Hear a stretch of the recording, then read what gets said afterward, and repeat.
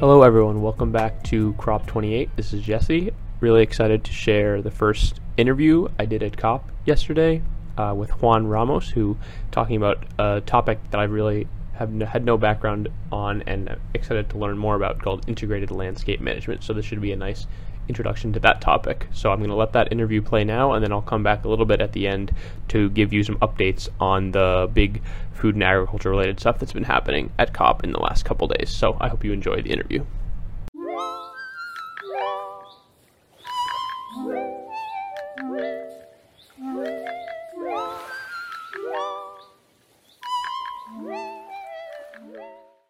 All right, hello everyone. Welcome back to Crop 28. It is December 2nd here in Dubai at COP, and I'm really excited to be joined by Juan Ramos, who is the Senior Finance and Policy Manager for an organization called EcoAgriculture Partners. He's based in Guatemala. So Juan, maybe you could just start us out with a little bit of introduction about you and some background about what EcoAgriculture Partners is, and then we'll get into some more specific questions. Yeah, no, sounds good, and thanks for the invitation. I work on this issue of integrated landscape management out of this organization called EcoAgriculture Partners, and we also co-convene an initiative called 1,000 Landscapes for 1 billion people, where we basically think about how we can scale up integrated management approaches for natural resources, putting communities and kind of intermediate governance structures at the center. Okay, great. Thank you. So I guess just to get started, what is integrated landscape management, and how does it play a role in making agriculture more sustainable? Yeah, so integrated landscape management is basically a concept of doing joint planning, coordination, and implementation of multi-sectoral projects at a spatial scale which is significant and relevant for biodiversity conservation. So what that looks like in terms of agriculture is really thinking about how agricultural design at a farm level and kind of at a larger spatial level can be done in ways that are sustainable in relation to the natural resources that are available in a place. So a lot of that, tends to have something to do with water availability, water quality, but then there are also, of course, other ecosystemic services and considerations that can be taken into place, and all of that has to be grounded in place. So kind of the easiest example to think about why you need to do integrated landscape management in context of agriculture is that if you're all dependent on the same water source and agriculture infrastructure, processing plants, and industry is using the same water, there's only a certain point until all of that will give out. So how can you manage that in conjunction to ensure that everyone can actually sustainably continue producing and continue living in ways that are positive for both nature and people? Okay, great, thank you. And could you give us maybe a couple or one example of an integrated landscape management project that EcoAgriculture Partners has done?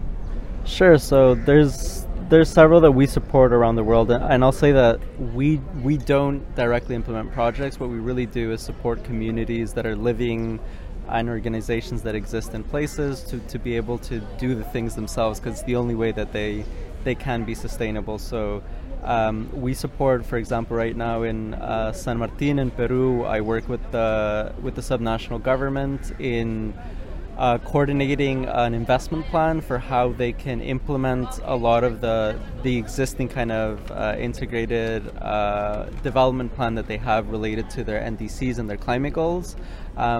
And that basically looks at doing analysis into what are the investments required for agriculture to transition into more sustainable, for example, agroforestry systems for coffee, or for example, how they can do better water management in terms of rice, and also how they can reduce runoff. And all of those things require funding, they require resources. So thinking about how those investments can be made, and also having supported them in how those were designed, it would be, I think, an easy example to say very quickly in this context. Yeah, definitely. And something I was kind of curious about when I was trying to do some research before this interview about integrated landscape management was those stakeholder dialogues that are happening.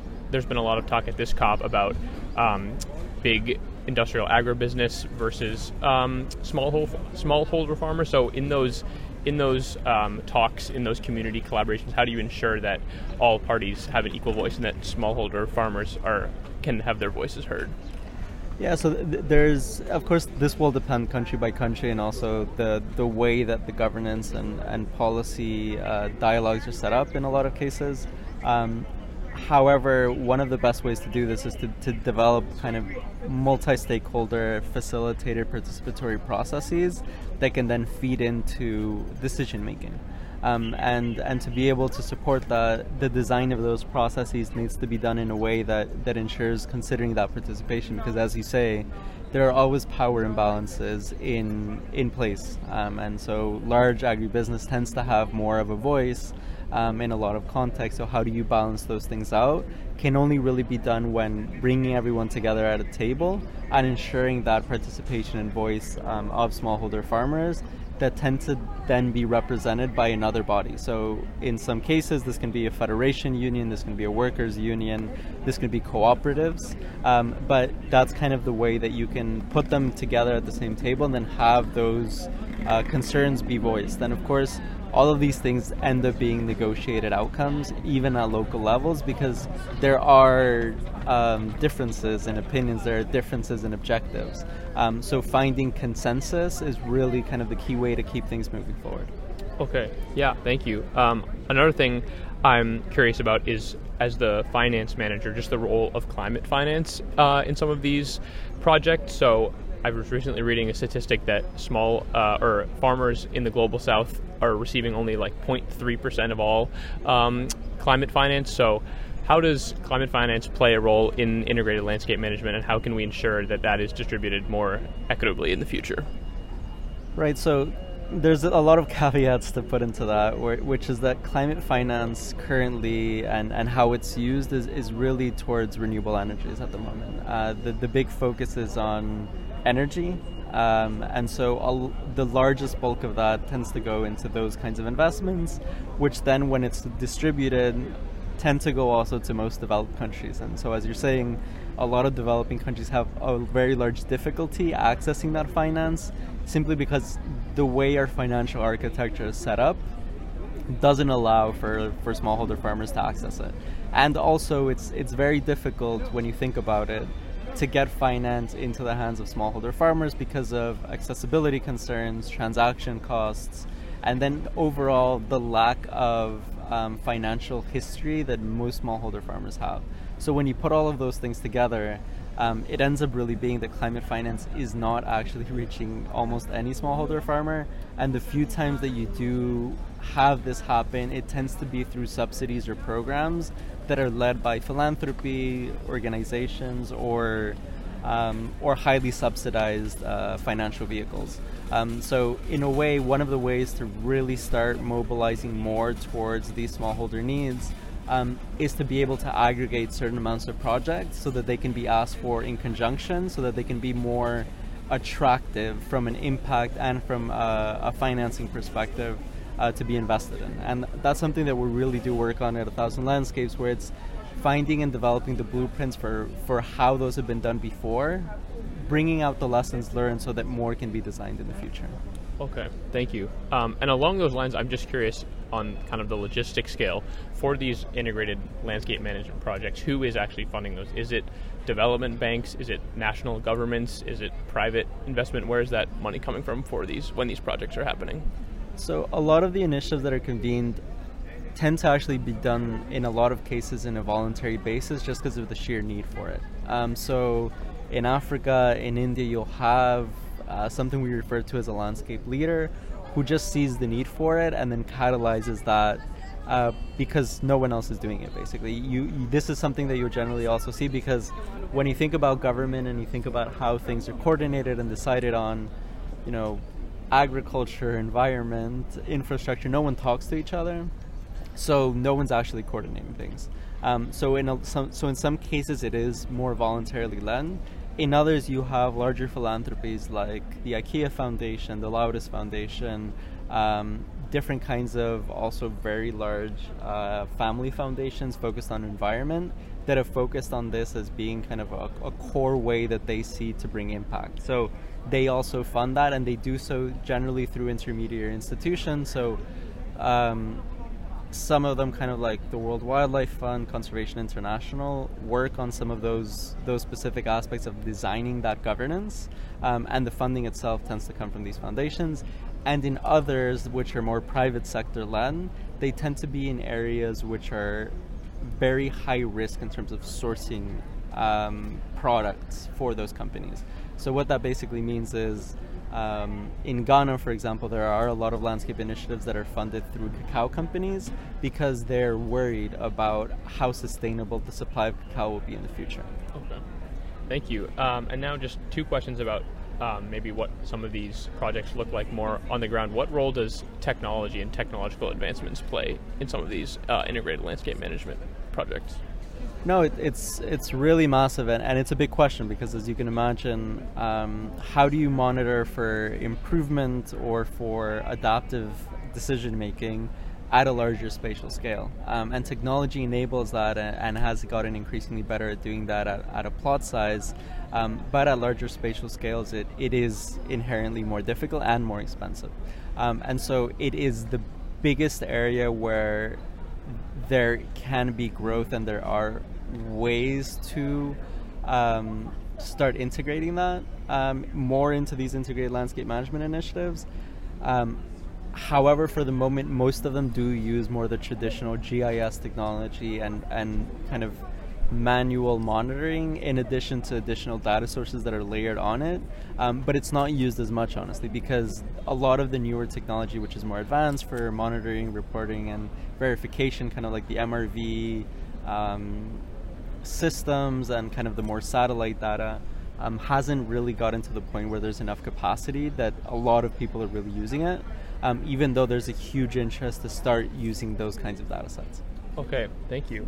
And I was reading on the EcoAgriculture Partners website a little bit about biodiversity, agroforestry, and also agroecology. So I know this probably changes on the individual basis, but what is the relationship between integrated landscape management and biodiversity, agroforestry, and agroecology?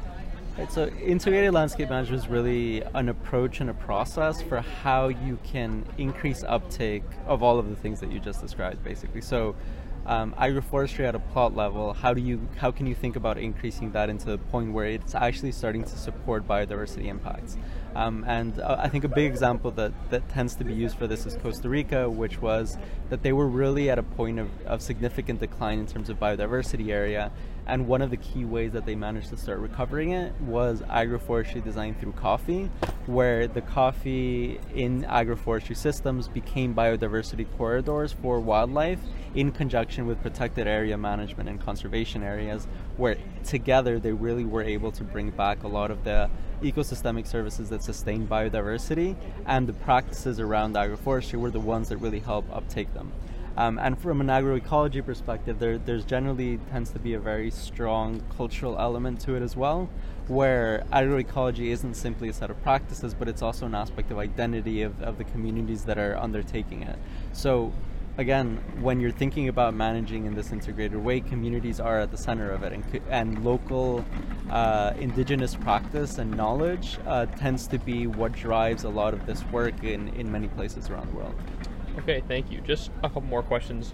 One is, given your focus on South America, that's a region I guess I'm a little more unfamiliar with in terms of the agricultural scenario. So in general, and I know this can change on the country scale, even on the scale within countries, but what is the overall situation in terms of industrial agriculture, environmental degradation, conservation, climate finance? If you give me a little bit of an overview, I know that's kind of a big question.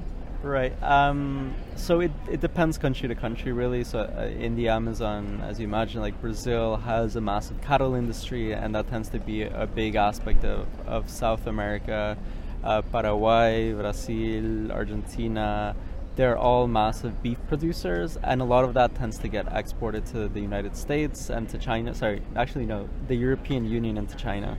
And so there's a huge push and a huge drive because of the money that brings in for the country to continue to really facilitate those practices, and that really drives massive amounts of deforestation because of the amount of land mass you need to cheaply produce beef.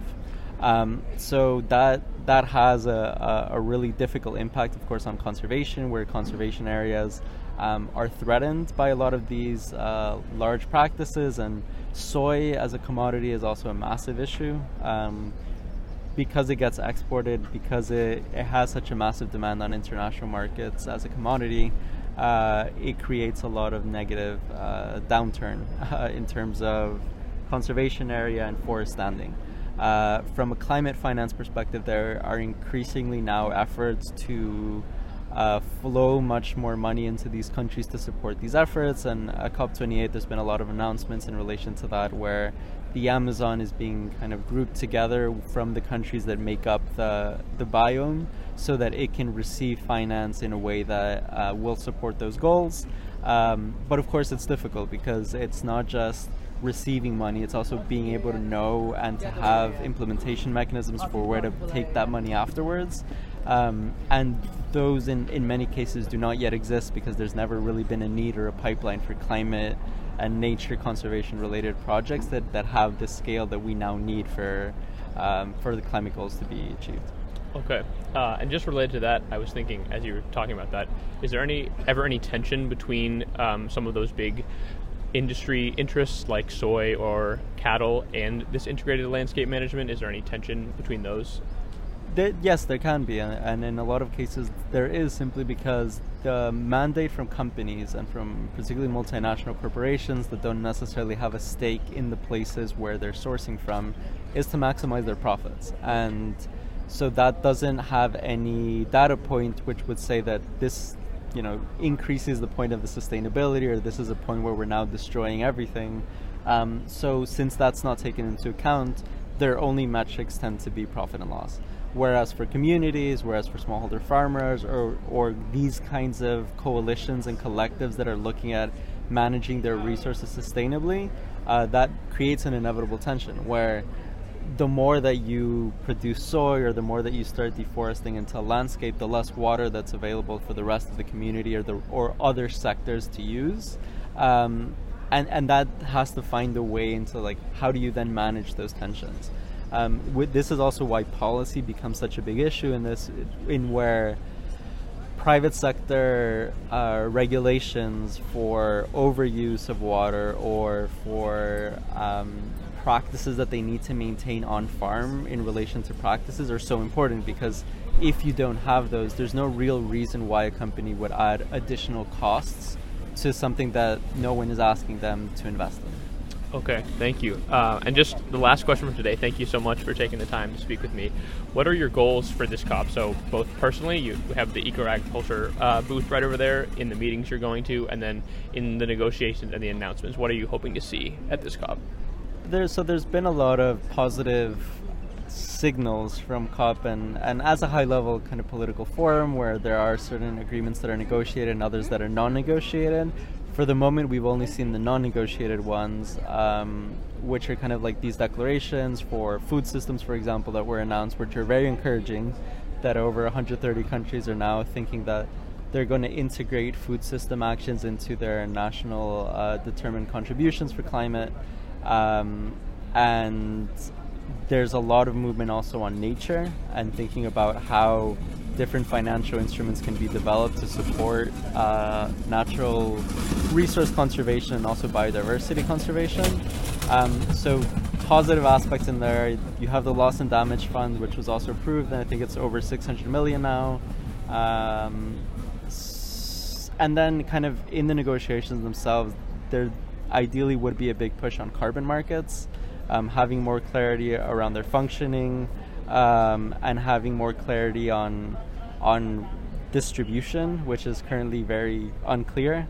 And then kind of like more from a personal organizational perspective, we're meeting a lot of our partners here to deepen collaboration and to also share a lot of progress that's been being made, and also in terms of doing outreach at the policy level. There's a brief for the EU Green New Deal that we collaborated with from partners from Common Land, Climate Kick. We're also working with UNDP and a couple of their GEF programs. So basically being able to see what progress was being made and also just deepen those conversations much more at the subnational level, and how those interlinkages can then be made in the future. Great. And just to close out, is there anything else you'd like to share that we didn't cover, or any other resources if people want to learn more about integrated landscape management or EcoAgriculture partners? No, you can look at our website for the 1,000 Landscapes Initiative, which I think is landscapes.global. I think in the US also, I think there's a lot of really interesting things going on in relation to technology use and agriculture, and thinking about protocols for proving impact and carbon sequestration. So there's a really fantastic community growing around something called Regen Network, which is this kind of like Web3 based platform, which is trying to put kind of the hands of protocol development, science validation for carbon and biodiversity and kind of ecosystemic co-benefits into the hands of the ones who are actually doing it on the ground, and finding ways to quantify those values. So that could also be a really interesting resource.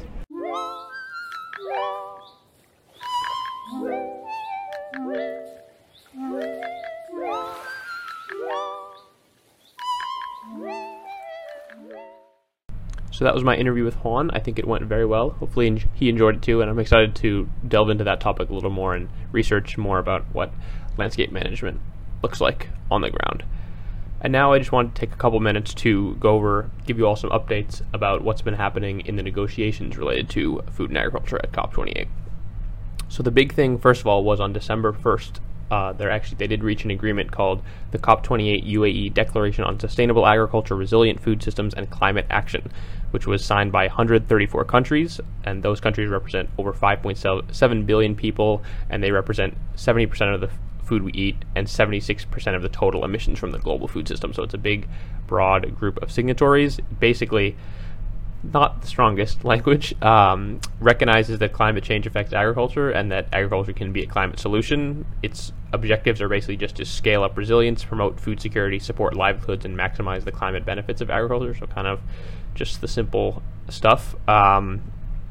And they are making the commitments in it are to, by 2025, incorporate agriculture and food systems into these national plans, the national adaptation plans, or the nationally determined contributions that I was talking about a little bit on the last episode, to scale up financing, to strengthen the WTO, World Trade Organization, trade system related to food and agriculture, and then to review the progress next year.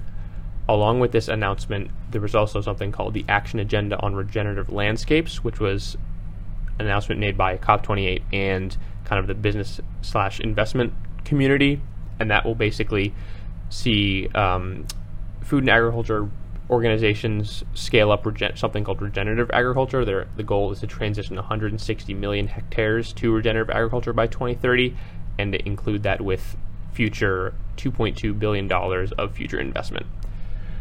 Another big announcement, this is more on the philanthropic and research and development side, was the United Arab Emirates and the Bill and Melinda Gates Foundation made new commitments of $200 million to CGIR, which is a leading international research organization that's got many different hubs related to food and agriculture. You can look up that system. That's the main research and development organization around the world for food and agriculture. And that's related to, they earlier launched, CGIR launched an investment bid to get to $4 billion by 2027. So this is really the big push for investments in research and development. The reactions to these announcements has been definitely one of excitement. This is the first resolution at any COP to draw, big resolution to draw the line between climate change and food, which is kind of surprising, but definitely a big first step. But at the same time, the language is pretty vague, as those priorities that I outlined about scaling up resilience, promoting food security, supporting livelihoods, maximizing climate benefits, those can kind of be turned any which way. And there are no measurable targets, like just saying include agriculture in the national plans could mean kind of anything. And it doesn't really talk about some of the big issues that I've been hearing in some of the side events. So healthy diets, like more plant-based diets, phasing out fossil fuels, reducing overconsumption, those are not mentioned at all. So yeah, And then there's also those links to agribusiness and focusing on science and innovation, kind of these more tech side solutions, and public-private partnerships. So really not much talk about structural change or regulation on industrial food systems. I mean, we weren't really expecting that because those are the power stakeholders. So I think first step, it seems like with many of these COP things, it's long after something like this should have happened, and it's still, this agreement will not get us to where we need to be, not by a long shot, but it is a first step based on where we've been before. So that's that. I'll include some links to that agreement and to some of the reaction in the show notes, so you can take a look and make your own opinion on that. Related to that, a group of civil society actors, I think over 150 organizations, announced a call to action related to this big agreement. So this is looking for more time-based agreements, so with a deadline, more holistic and global targets by COP29 that includes further accountability for business and finance actors. So it's kind of like a more ambitious implementation with some stronger language and harder agreements for that big declaration. So I'll also include a link to that call to action for civil society. And then one other thing I wanted to share about was something that's not part of the main COP, but was happening on the side and is a big deal as well. An announcement that 25 leading philanthropies are issued a joint call for a 10-fold increase in funding for regenerative agriculture and agroecology. So the goal is actually to catalyze a transition to 50% regenerative or agroecological systems by 2040, and then ensure that all systems are transitioning to regenerative or agroecology by 2050. And this is related to meeting the goals of the Paris Agreement, the 1.5 goal, phasing out fossil fuels, phasing out agrochemicals, and really making that transition to those more sustainable systems. So that's really a big deal. In general, at the side events, agroecology has been talked about a ton. So it's definitely making a bigger way into the conversation. Again, there's a definite disconnect between what's happening at the side events and what's happening at the main negotiations. I would be very surprised if agroecology would have been mentioned in that big agreement. But this is a big deal that these philanthropies are putting money forward towards making, 50% and then 100% by 2050. That would be a big deal. It's still a ways away, and the effects of the climate crisis are going to continue until 2050. So there's that. And then the one other just caveat I would like to add about this agreement is, and I've seen some discussion about this, regenerative agriculture is still a pretty vague term and is kind of being used by a lot of companies. Like I think McDonald's may claim that it practices regenerative agriculture, so that is maybe kind of something like climate smart agriculture, which the definition makes it so vague that it can be kind of greenwashed. So that investment is great, but then when you're saying regenerative and ecological systems, which of those is it going to be, and how are those terms going to be defined? So that's just something to be wary of. So I'll leave it there for today. I'll definitely include some links in the show notes about these things, but hoping to do some more interviews soon, and I'll keep you all updated with any other announcements that come out. So thank you for listening, and hope to see you soon. Bye.